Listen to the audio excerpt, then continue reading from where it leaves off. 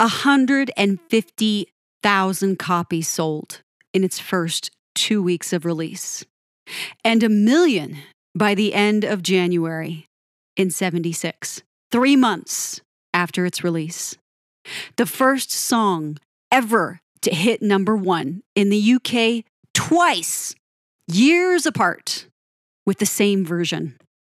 Freddie was awarded the Ivor Novello for it, and his vocal performance in it was chosen as the greatest in rock history by readers of Rolling Stone.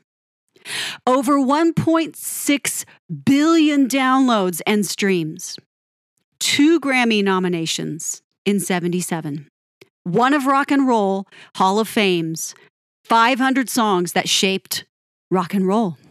Its video is the oldest music video to reach 1 billion YouTube views. The Muppets did a cover video. It was voted the Song of the Millennium in 2000 and was recorded in the Guinness Book of Records as the number 1 song of all time. 3 times platinum in the UK, 10 times platinum, diamond in the US.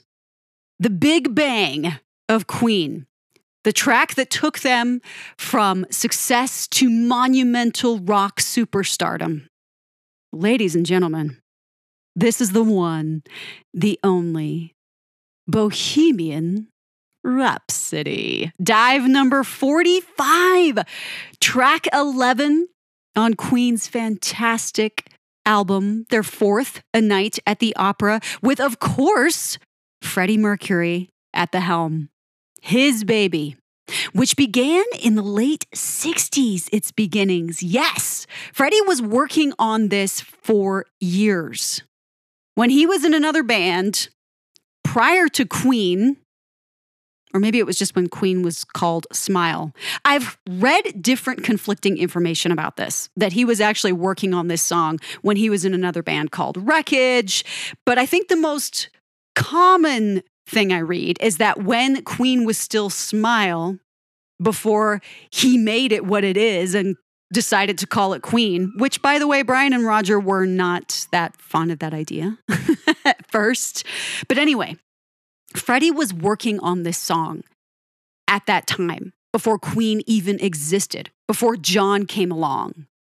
So this song goes way back, and it was referred to in its ballad infancy as the cowboy song, especially by Roger. If I remember right, this was something Roger said he called it because it sounded like a cowboy song. I mean, the guy's singing about how he killed a man. So, yes, I think that working title may have started with Raj. This is all melodic, progressive, hard rock, opera-tinged glam metal, pop. That is another genre I have seen. Because let's face it, this thing is way too addicting, way too catchy to just be progressive hard rock. That is the primary category we're in. But as we know, Queen are outside the box. They color outside the lines. Nothing is written in stone. Queen pushes those boundaries. I love it. I love it. And we are here talking about Freddie's marvelous Bohemian Rhapsody. It was a single released on October 31st, Halloween, in 1975 in the UK, and December 2nd in 1976 in the US. Isn't that interesting that it took so long to be released in the US after it was released in the UK? It charted, of course, and this is big, this is huge, this is monumental. This was their first number 1 in the UK for 9 consecutive weeks, which was a record at the time.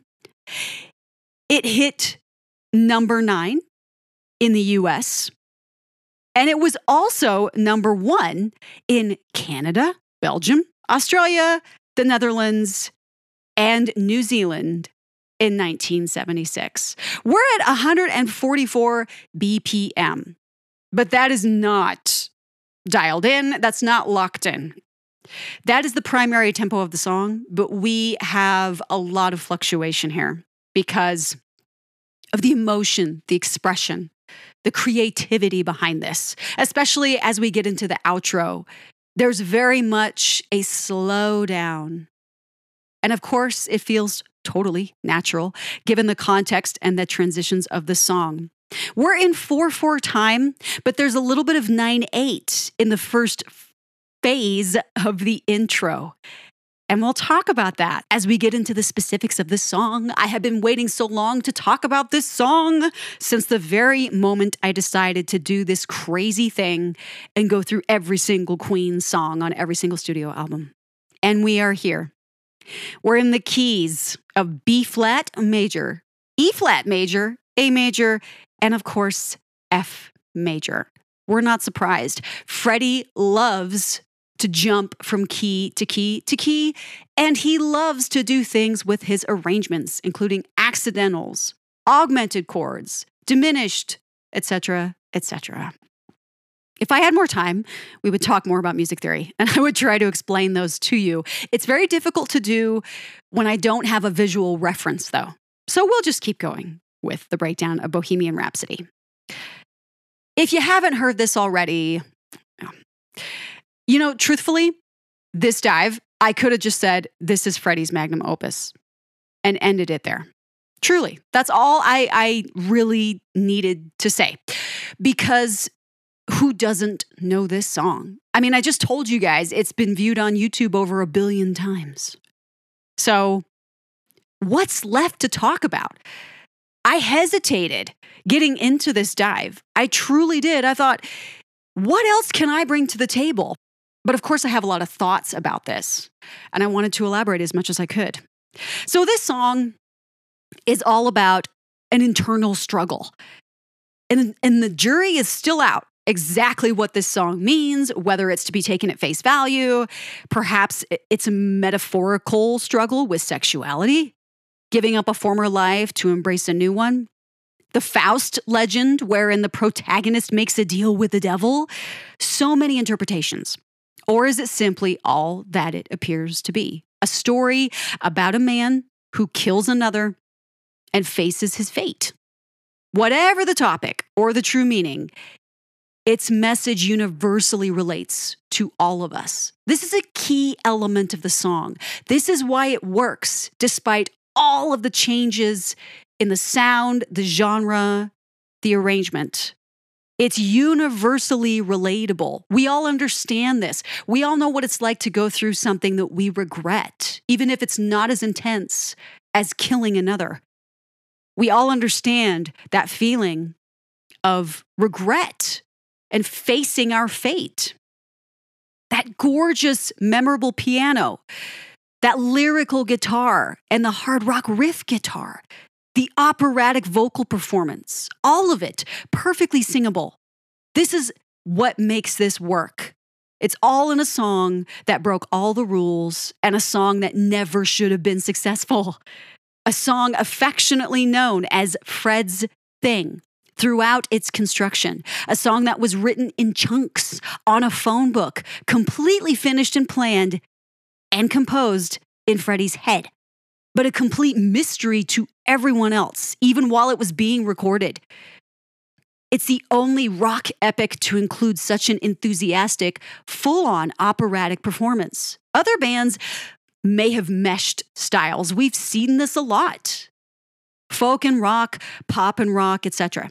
But with Freddie knowingly leading the way, Queen were the only ones to boldly go this far.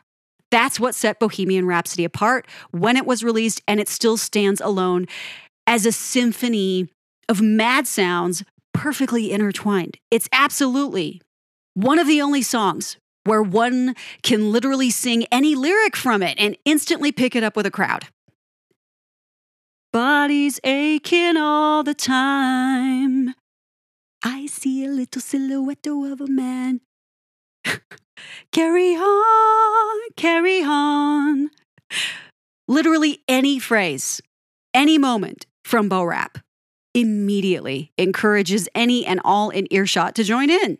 There are very few songs with this kind of appeal, with a completely unconventional song structure, an intro, ballad verses, anthematic opera, a hard rock breakdown, and a poignant coda, and mysterious lyrics that tell a dramatic story with intense expression. Bohemian Rhapsody achieves what very few rock songs or any songs can. It unifies, endures, transcends expectations, and it surprises. It's overwhelmingly rock, but it's more than that. It's Queen. It's Freddie. It's a state of mind, his state of mind. Echoed motifs and hooks take an otherwise acyclic and extremely experimental song with polyrhythms and multiple key changes and countless accidentals and turn it into something addicting, memorable, and catchy. Legendary. I don't even need to say anymore, really. This universal message of regret and uncertainty and then acceptance is wrapped up in this complex thing that shouldn't have gone anywhere. But thanks to the clever persistence of particularly one man, and then the ultimate fandom created when people heard this amazing, stunning, unique rock number. What is this? Everybody wanted to have it. The label essentially was forced to release this as a single because of the success of this on the radio. That's how incredible this song is. Because, guys, this song in its entirety was not supposed to be released. It's 6 minutes long. If you've seen the film Bohemian Rhapsody, you know all about this. It's at least double the length of pretty much any song on the radio back then. Queen's own manager, John Reid, said, "You cannot release this." Elton John said, "You should not release this." They tried to cut it down. They took the opera section out. They cut things back. Nothing worked. And that's because it was always meant to be released as a whole. Would not have worked any other way. It was played 682 times from 75 through 86, and it popped up throughout the 2000s. Combined with cover band and other artist performances, it's been played an incredible, you ready? 3,739 times live over the years. The Boys played it heavily in 76, 170 times. This was the most they played it in a year. And in those earliest live performances, at least in several, the song was sometimes scattered throughout the set list. They'd open the entire night with the operatic section, fall into the rock riff, shift into another song entirely before coming back to Bo Rap songs later, usually with the ballad verses as a part of a medley. They'd throw the outro on the set list somewhere. Now, on Live Killers from 79, Freddie opens Bo Rap with the a cappella vocalizations from the intro of Mustafa, a number from their album Jazz. Then he begins the piano hook before singing the first verse. They played the song in its entirety, but they never played or sang the song's intro with that complex vocal layer, the 4 and the 3-part harmonies, all from Freddie. And the operatic section was always played from the studio recording because there was no way they'd ever accomplished that live. The guys would take a quick breather before bursting in with the rock breakdown, especially Brian having a blast on his guitar. It was a fantastic transition, and the intensity in arenas and on the stage was electric in that moment. The crowd loved the operatic section, singing out every phrase and note. So by the time the guys reappeared to perform live again, the audience was practically jumping out of their seats, their skin even, ready to explode. I've been there. I was in that moment when I saw Queen and Adam Lambert in 2019. They play this song all the way through. The operatic section comes in. They show the video on the screen, and then the guys bust back out onto that stage, and you're all in it with them. They were always so good at connecting with an audience.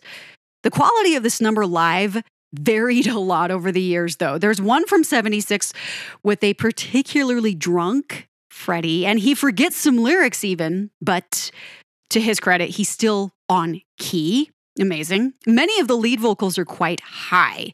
And Freddie would sometimes, especially in the late 70s when tours were packed against recording sessions back to back, he would struggle with that high register. But being the fantastic vocalist and performer he was very good at adjusting his notes when needed to achieve a fantastic effect and a wonderful performance regardless. I almost prefer later live performances like live at Wembley. There's an elegance, a maturity in their playing, and Freddie's voice just sounds fabulous and very full. I love Roger's embellishments on the drums. Brian does some unique variations in his solo performances. John, that man, I don't think I've talked about him enough these last few dives. Always nails it. Absolutely no question. Lots of awesome comments from the guys about this number, of course. I mean, it is their most popular. It's one of their most mysterious that is their most popular. Freddie commented to Rolling Stone in 1976, quote, "I always wanted to do something operatic. I wanted something with a mood setter at the start, going into a rock type of thing, which completely breaks off into an opera section, a vicious twist, and then returns to the theme. I don't really know anything about opera myself, just certain pieces. It was as far as my limited capacity could take me." That statement wows me. I remember reading Freddie's comments about the song, and there are many. I just chose a few and kind of bunched them together there. But when he talks about not really knowing a lot of opera, his understanding of it is astounding. The way he arranged the vocals in that section is incredible. Brian has said, quote, "Freddie was a very complex person, flippant and funny on the surface, but he concealed insecurities and problems in squaring up his life with his childhood. He never explained the lyrics, but I think he put a lot of himself into that song," unquote. The guys have talked about this before. There was this unwritten rule that none of them would interrogate the other about where the lyrics' inspiration came from. They never crossed that line. And I think that's an incredibly respectful thing to do amongst yourselves in a band, to just say, if this is great, we're doing it, period. We don't really care where the inspiration came from. We don't really care what it means. We're going to play it. We're going to record it. And the guys are very honorable of that commitment to each other, to respect that privacy, to respect those boundaries. I don't know. I get super romantic about all this, but I really appreciate it on an artistic level that they went to such great lengths to protect each other's inspiration, especially if it came from a very personal place, as this may have. Producer Roy Thomas Baker told Performing Songwriter magazine, quote, "I was standing at the back of the control room and you just knew that you were listening for the first time to a big page in history. Something inside me told me that this was a red letter day. And it really was," unquote. This sentiment is pretty universal amongst the guys, producers, sound engineers. They all kind of felt like, this is an amazing thing. What's happening here? What's taking place? I think they knew, and they've said it before, they knew this was either going to flop or be huge. And thankfully, it was huge.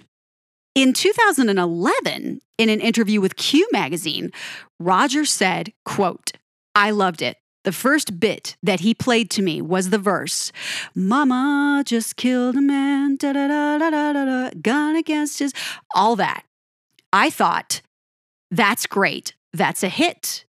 It was, in my head, a simpler entity then. I didn't know it was going to have a wall of mock Gilbert and Sullivan stuff, some of which was written on the fly," unquote. That is awesome to get that little bit from Roger about some of it being written on the fly. Now, we know that Queen are very intentful with the way they write. There's a lot of comments from Brian, Roger, all the guys over the years talking about how they wanted to achieve a sound in a song Brian wanted to do it with Good Company. Freddie wanted to do it with his vaudeville numbers. And they succeeded in spades with this.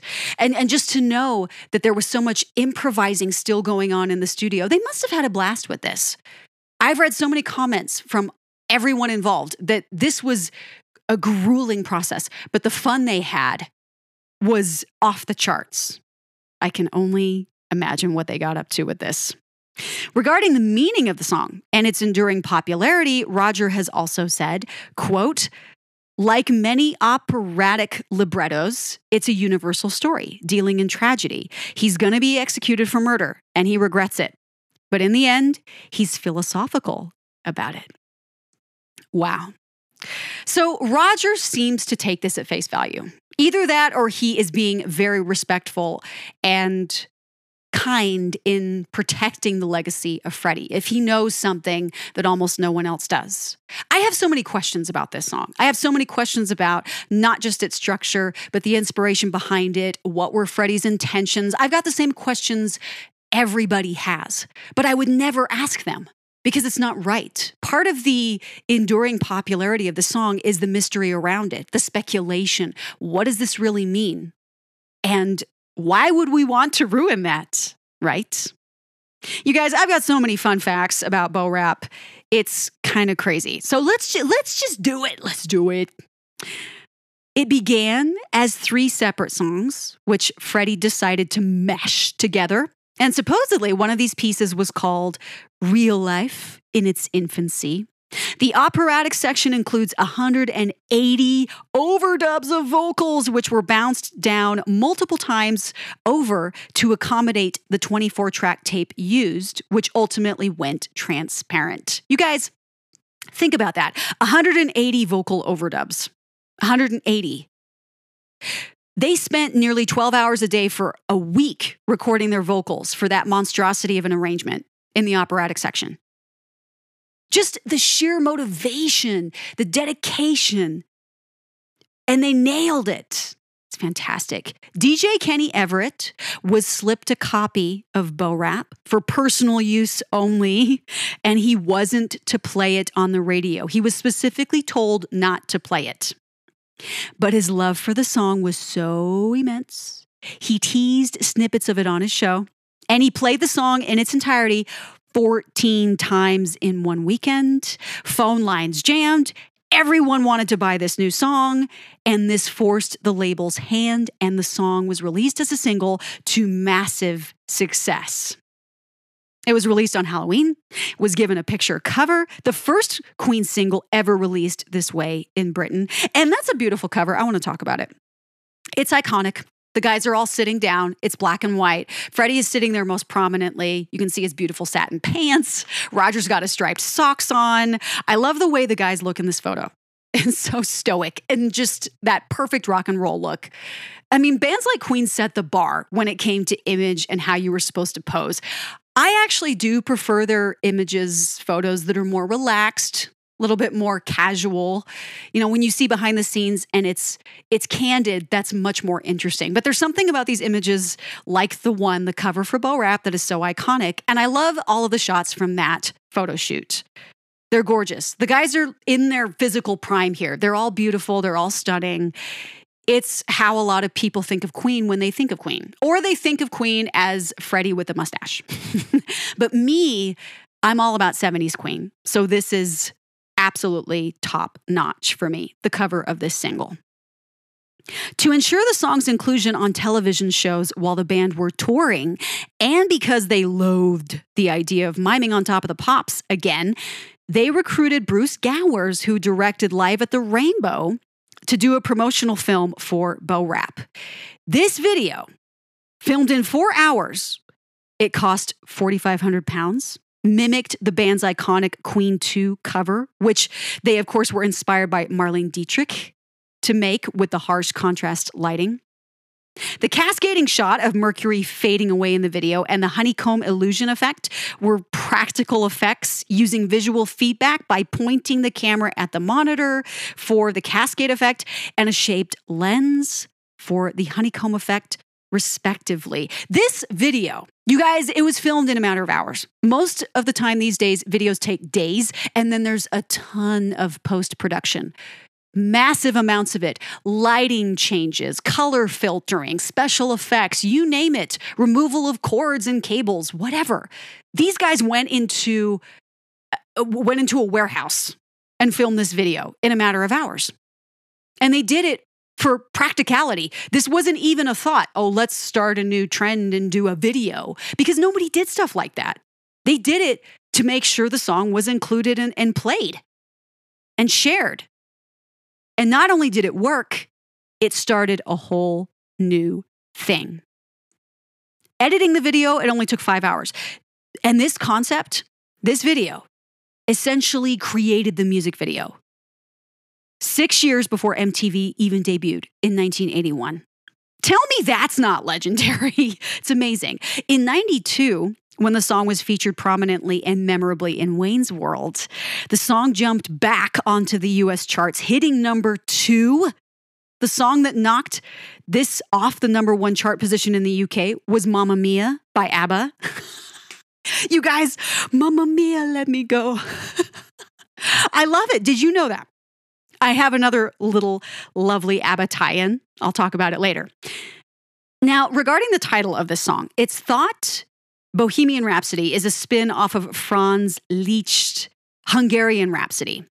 However, Bohemian likely refers to the unconventional lifestyle of vagabonds and artists, with Rhapsody being a miscellaneous collection, a highly emotional utterance, or a one-movement musical work that is episodic yet integrated, free-flowing in structure, featuring a range of highly contrasted moods, color, and tonality. I know that's a lot. There's a lot behind the word Rhapsody. And I think that's all the more reason why it was so incredibly appropriate to use it as the title. More fun facts. Freddie may have included the reference to Galileo, the astronomer and physicist, as a nod to Brian's love for astronomy. I mean, Brian is an astrophysicist now. There are a massive collection of outtakes from recording sessions for Bohemian Rhapsody, many with laughter, an impressive burp, which I can't tell is from Freddie or Roger, actually. The guys throwing shade at each other. I mean, you can tell this was a bear to do and a lot of fun to do as well. I love these snippets. You can go on YouTube and find them. Just to hear Freddie laughing at their mistakes, it's a joyous sound. They all have such a good time together. It's great. Piano, bass, and drums were recorded together as the backing track. And I want to talk about that for a second. So Brian's guitar was recorded later because he was in the control room during the backing track recording. If you just listen to the backing track, which you can hear very well in a lot of different recordings, I've listened to it in this wonderful behind the scenes interview that Brian did about the making of Bohemian Rhapsody. It's immaculate. Freddie, Roger, and John together on piano, drums, and bass to get the backing track down. There are very minor, very tiny mistakes here and there. But when you're doing a backing track, you just got to nail it. And the truth is, knowing they all sat in the studio together and recorded this simultaneously together as a threesome is astounding. How many artists do that anymore? How many artists go into the studio and actually record a backing track together as a unit in perfect synchronized fashion? It's astounding. Gary Langan worked as an assistant engineer on this song when he was 19 years old and only 18 months into his apprenticeship. And he's mentioned how daunting the process was, and he never realized it would be the biggest thing he ever did. Can you imagine being 19 years old? You're a little over a year into your career, to your apprenticeship, and you're recruited to work on this song. I've read a very lengthy interview with this guy, and he talked about how furious the pace was to get this done and that it was intimidating. And he didn't know if it was insane and horrific what he was working on or something of a genius. And it was, thankfully, and obviously at this point, the latter. But just to know the sheer amount the intensity of what was happening to make this song. I mean, if it wasn't already obvious, 180 vocal overdubs, et cetera, this was a monster of a song to make. But not a lot of people appreciated it at first. Here's just a few things that people have said about this number that you might be surprised. A superficially impressive pastiche of incongruous musical styles. Alan Jones, melody maker. Another one. Among its many parts, there's scarcely a shred of a tune and certainly no one line to latch onto.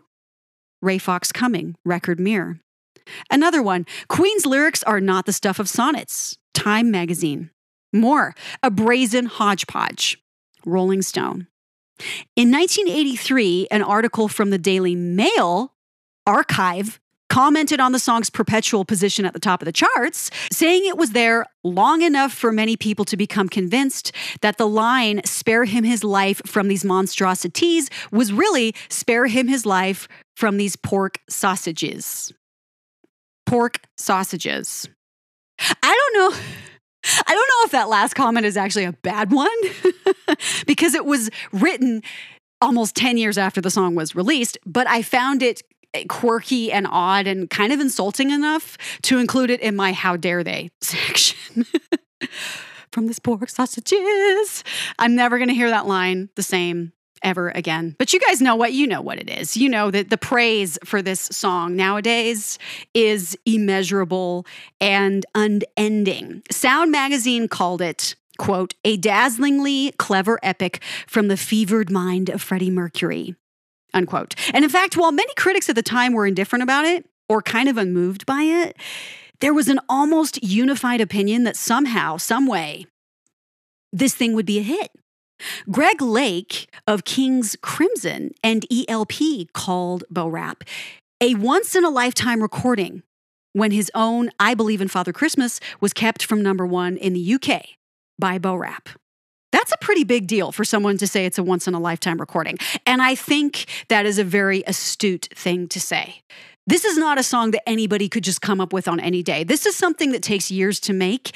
And when it happens, it's a flash and it's done. It's a miraculous thing and it's done. Bjorn Ulvaeus of ABBA, remember I talked about ABBA, said, quote, "I was green with envy when I heard Bohemian Rhapsody." Unquote. It's awesome. It's awesome to hear other artists talking about this song, especially someone from the group whose song knocked this off the number one spot.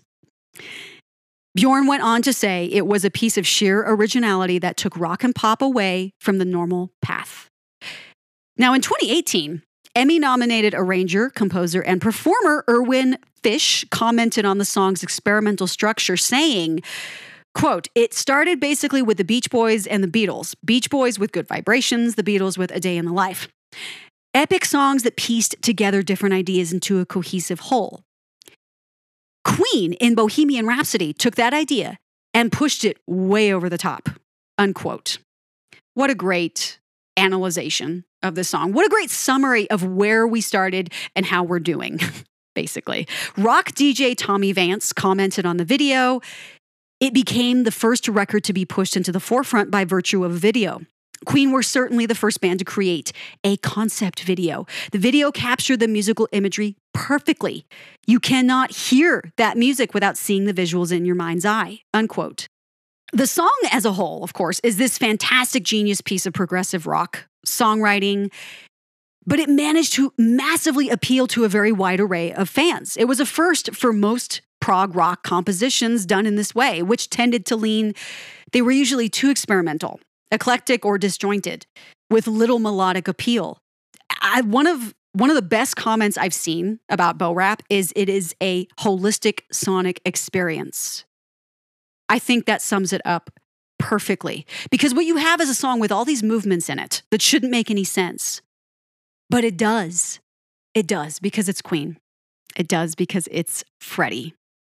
And what a song it is. All of its craziness smashed in together, but what a song it is. Fantastical vocals, all Freddie, and almost All of them almost immaculate in their performance. There's a common misconception because of the video, partially, that all three, Brian, Roger, and Freddie, sang these vocals. But it's all fantastic Freddie, with those marvelous sevenths in the chords, creating that suspension. The precision in these vocals is something to behold. Freddie was very good at getting an identical performance to layer vocals in not just tuning, but his tone. Interesting note, too, there is a section of 9/8 meter in this intro that isn't noted even in sheet music. Most sheet music alternates between 4/4 and 5/4 bars. All of this aside, when that piano comes in, it's pure magic and a lot of reverb. Not something you immediately notice, but when you listen to the backing track, it's front and center. Let's talk more about the backing track. I have to talk about it. The amazing quality of Freddie on piano, John on bass, and Roger on the drums to provide that guide track, which went through the whole song. Guys, when they got to the operatic sections, there are moments with no instrumentation. Huge breaks, huge rests in the measures. Can you imagine what it took to come in simultaneously on the beats they needed to come in on? That's one of the outtakes. There's an outtake where all three of them come in on a beat after each other, and they were all supposed to be in at once. And they all immediately go, oh gosh, and Freddie just bursts out into this wonderful laughter. But that's what I'm getting at here, is the precision it's perfect. I'm just floored that they were able to accomplish that with probably minimal rehearsal. I'm sure they rehearsed, but at some point, you have to just throw your hands up and go do it. And that can be pretty scary when you're recording and you only have so much time and tape to do it. You couldn't go back and endlessly record over and over again. No, once you did something, it was locked in. So those tiny little mistakes you have, they're simply there. And if you listen closely enough to the backing track, at the ends of some of the phrases, you can catch those little moments. Freddie hits a piano note that's a little bit off, but you know what? It's part of the magic of this stuff. As we go through this intro, the panning, back and forth, strategic and effective, that easy come, easy go, little high, little low, between the left and the right. In that moment, lots of things are happening. Semitone shifting, the piano reverb, the panning, the resolve in the middle as it comes back to the center. All of this creates structure and emotion, a tug and a pull. Any way the wind blows. That moment is one of my favorites. The way Freddie sings, blows, and glissandos up those notes. It's perfect. The flanged cymbal effect that creeps in and fades out. Perfection. So many seventh chords in here. A favorite chord of mine because it adds so much color to an otherwise square sound. And there it is. Bass on that resolution going into the ballad hook and the verse.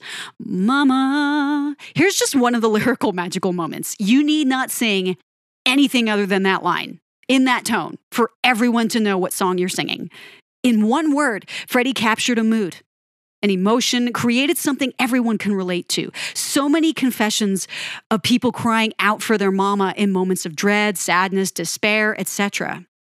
That's what makes this so relatable, even in its experimentation.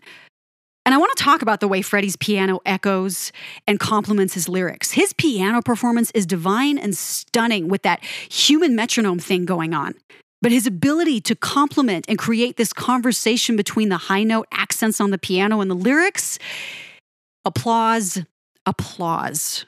These verses are structured with chain of fifths, root motion, also heard in Love of My Life, chromatic descending lines, which you can hear in Death on Two Legs, hook, and scale-wise descending bass, which we'll hear later in the guy's catalog. These cliches smashed together, incredibly strange, but they're essential to the key change halfway through the verse. Yes, there's a key change here from B flat to E flat. And thanks to those arrangements, it's flawless, seamless. Vocally, Freddie's shift from falsetto to sharp chest voice, that desperation, now I've gone and thrown it all away.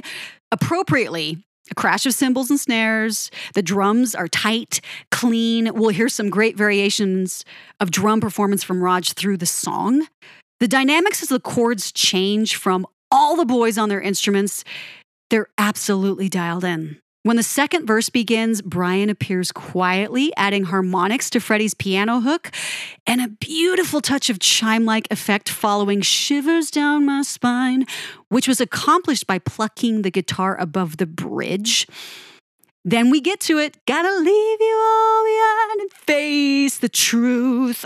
There's Brian on glorious guitar, emphasizing the weight of that moment.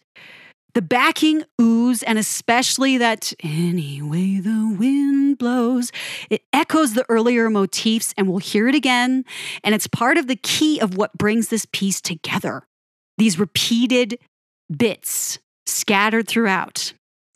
With that climactic, never been born at all, we feel for Freddie and we feel it ourselves. With Roger's drums pounding in, the guitar taking over on the lead, this guitar solo, with those many flavors of Brian's style, so lyrical, up that scale and cascading down it, is a variation of the lead melody, which Brian wanted to capture in essence. It's an echo of the same theme we've heard from Freddie previously. It's soulful, soaring, heartbreaking.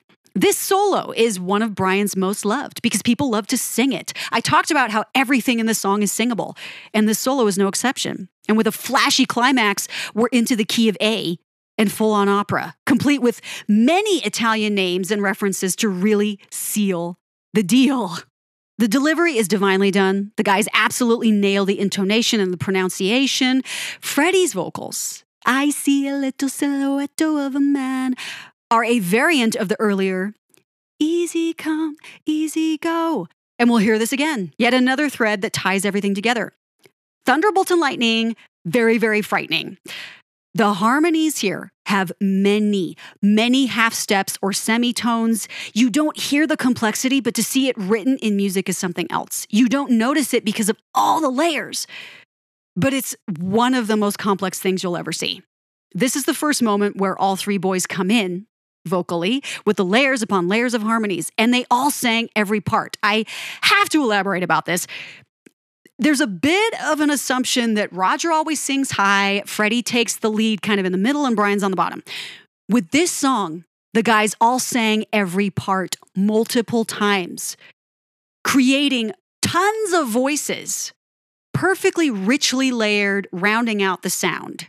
So if you ever thought, oh, well, that's so-and-so and that's so-and-so, in this song, they're all doing it. They're all doing every moment.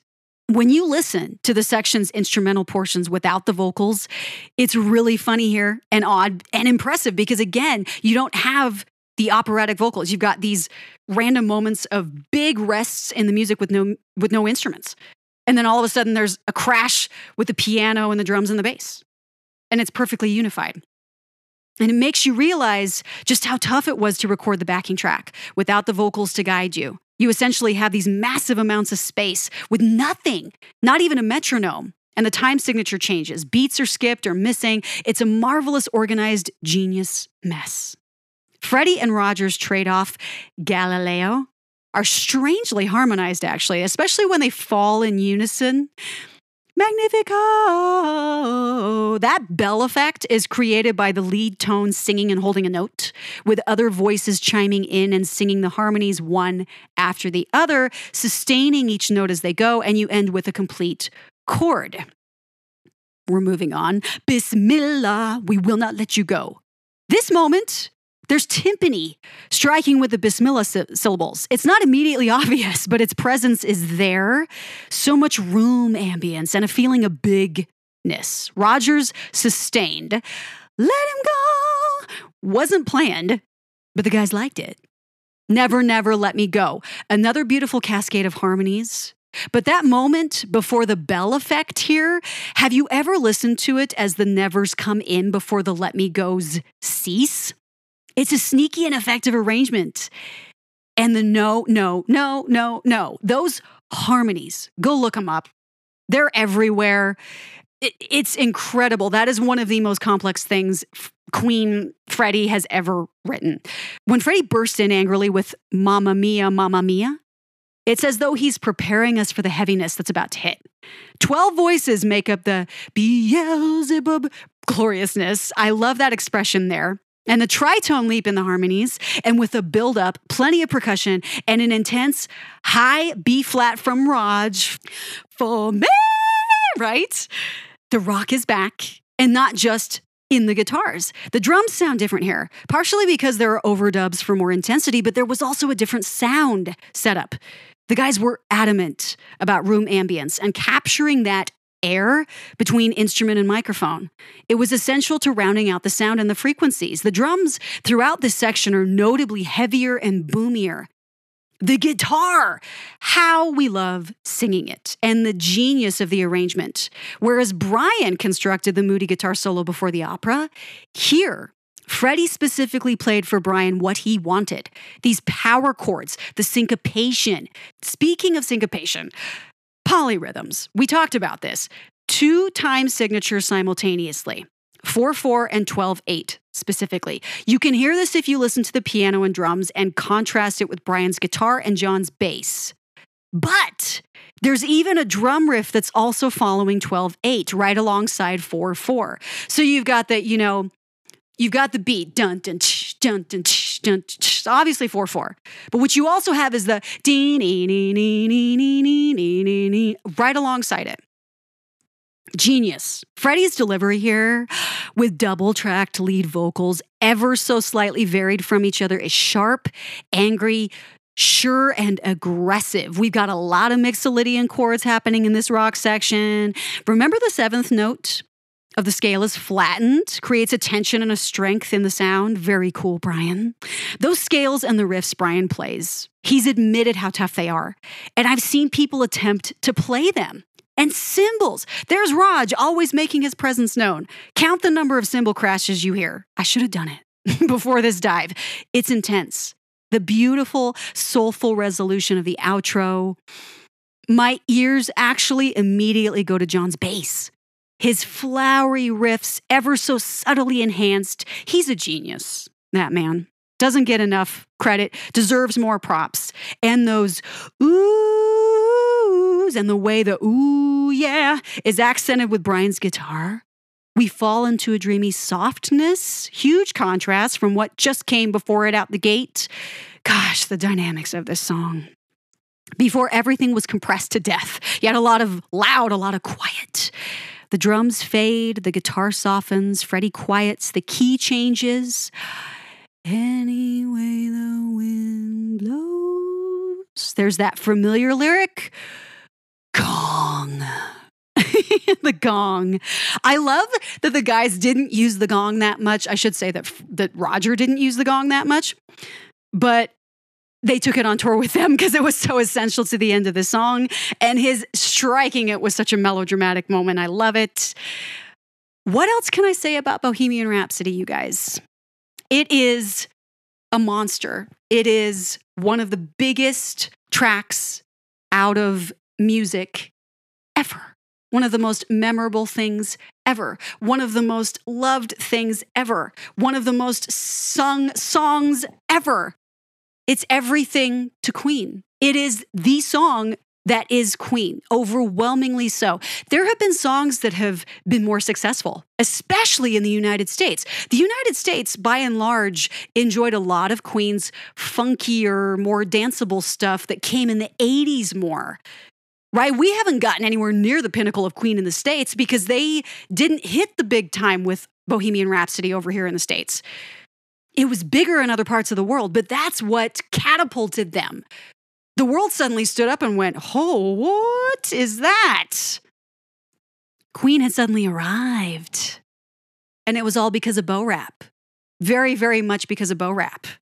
I find it really interesting that despite the success of Bo Rap, there are songs like Another One Bites the Dust, which is still, I think, Queen's most successful U.S. song. So much to talk about with that one.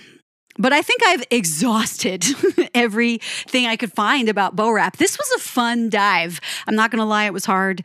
I'm probably not going to have to spend so much time on other dives going forward, but it's kind of inspired me. You guys, I was hitting a little bit of a rut with my dives. I was getting into this routine. I needed something to come and wake me up, and this certainly did it because I had to dive really deep to find a lot of this stuff and to find the interesting things, and I had to watch a lot of videos, and I had to listen to it over and over again, and just take it in for the brilliance that it is.